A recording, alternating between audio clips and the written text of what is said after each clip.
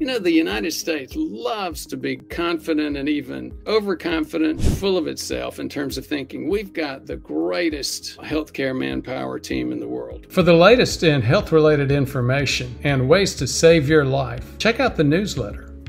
Well, you know what? When you look at public health, our lifespan, our actual health parameters, it's dismal. It's one of the worst among the developed or wealthier countries. Why is it so bad? Well, what we're going to cover today clearly shows one of the reasons. One of those reasons is that over half of the primary care and quote prevention that's provided to citizens of the United States is provided by doctors that have been hired by hospitals. Here's the problem with hospitals. They serve too many masters and they're addicted to money. So even though doctors will hire primary care doctors, they don't pay them to do primary care. They pay primary care doctors to do referrals into their specialists. Hospitals really make their money off of specialist procedure fees. So specialists, because they do the procedures, not the primary care doc, tend to be on the hospital board. So you see a major trend where over half of the healthcare, the primary care, the prevention is being delivered by doctors in primary care hired by hospitals who are actually being hired to refer patients to get procedures done. When I talk to primary care doctors that work for hospitals, they acknowledge, oh yeah, RBRVU. What is RBRVU? Resource-based relative value units, which is exactly what this show, the topic, the article, the research was about today. Even though hospitals say we have quality and we pay our primary care doctors for quality, no, they don't. They pay their primary care doctors for quantity and for referrals for RVUs. So before I get too deep into that, let's talk about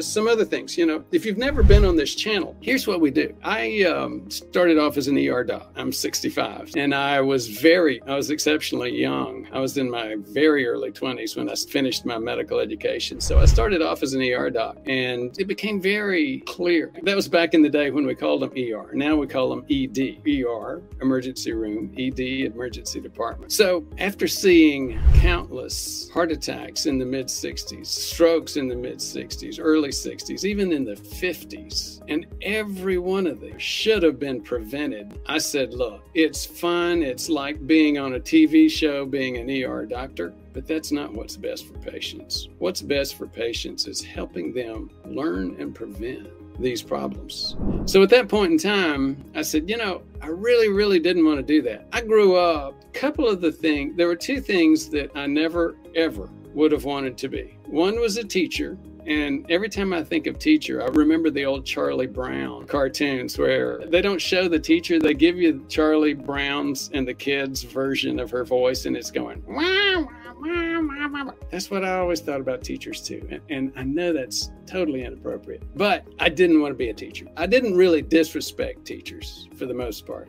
but I did not want to be a teacher. The second thing that I did not want to be was a bean counter, an accountant, one of the guys with, you know, green eye shades and a pocket protector, clicking numbers. Neither one of those things appealed to me. Why am I going off down that bunny hole? Here's the issue. When I came to that epiphany, that point, when I remember seeing this was a 58-year-old patient in the emergency department with a heart attack. You know, as I started digging deeper, we found it was very clear. He knew it was coming. He came from a family of people having heart attacks in their late 50s. And they just looked at it like, we've got a short lifespan. This is going to happen to us. And I was going, does that really have to happen? And the answer was no. And here was part of the problem. I knew that if I was going to start dealing with the root cause of that issue, I was going to have to become a teacher. You know, it's lifestyle. What you do, what a person does on a daily basis, especially 3 times a day, if you eat 3 times a day, what you do in terms of eating is so important to your lifespan and your health, preventing cardiovascular disease. Like, I go to school, I get admitted to med school, I go through all of that training in med school, and then I have to turn around and be a teacher and start sounding like, wah, wah, wah, wah.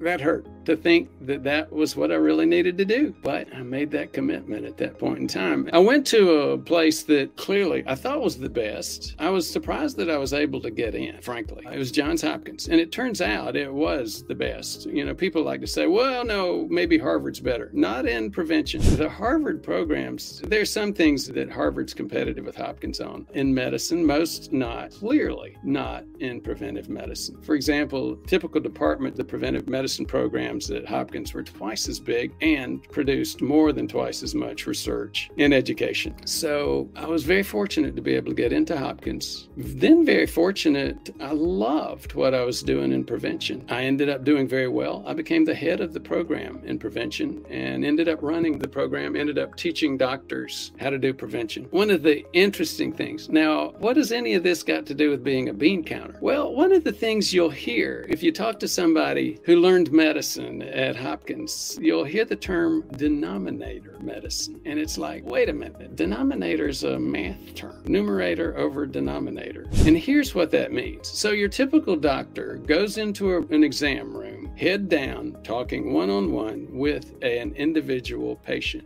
We have a foot in two very, very different camps. The first camp is the patient, the numerator. And actually, very few docs in prevention know that space. We had a separate space at Hopkins. In fact, we were the only place that had what we called clinical prevention programs, which were focused on individual one-on-one doctor-patient relationships and the work that I do, for example, with my patient population now. The vast majority of docs were doing what we call denominator medicine. Another way of looking at it is, instead of looking at all the diseases or disease processes in one patient at the time, denominator medicine, preventive medicine, is looking at all of the population in one disease at the time. Flip the ratio, flip the perspective. Why is that important? You see that as critical as healthcare is going from fee-for-service, which is extremely wasteful, as we get into fee-for-value, away from fee-for-service. We're doing that same flip in perspective. Thank you for listening. For more information, please visit our website at prevmedhealth.com. To learn more, watch our videos on YouTube at Ford Brewer, MD, MPH. Thank you very much for your interest.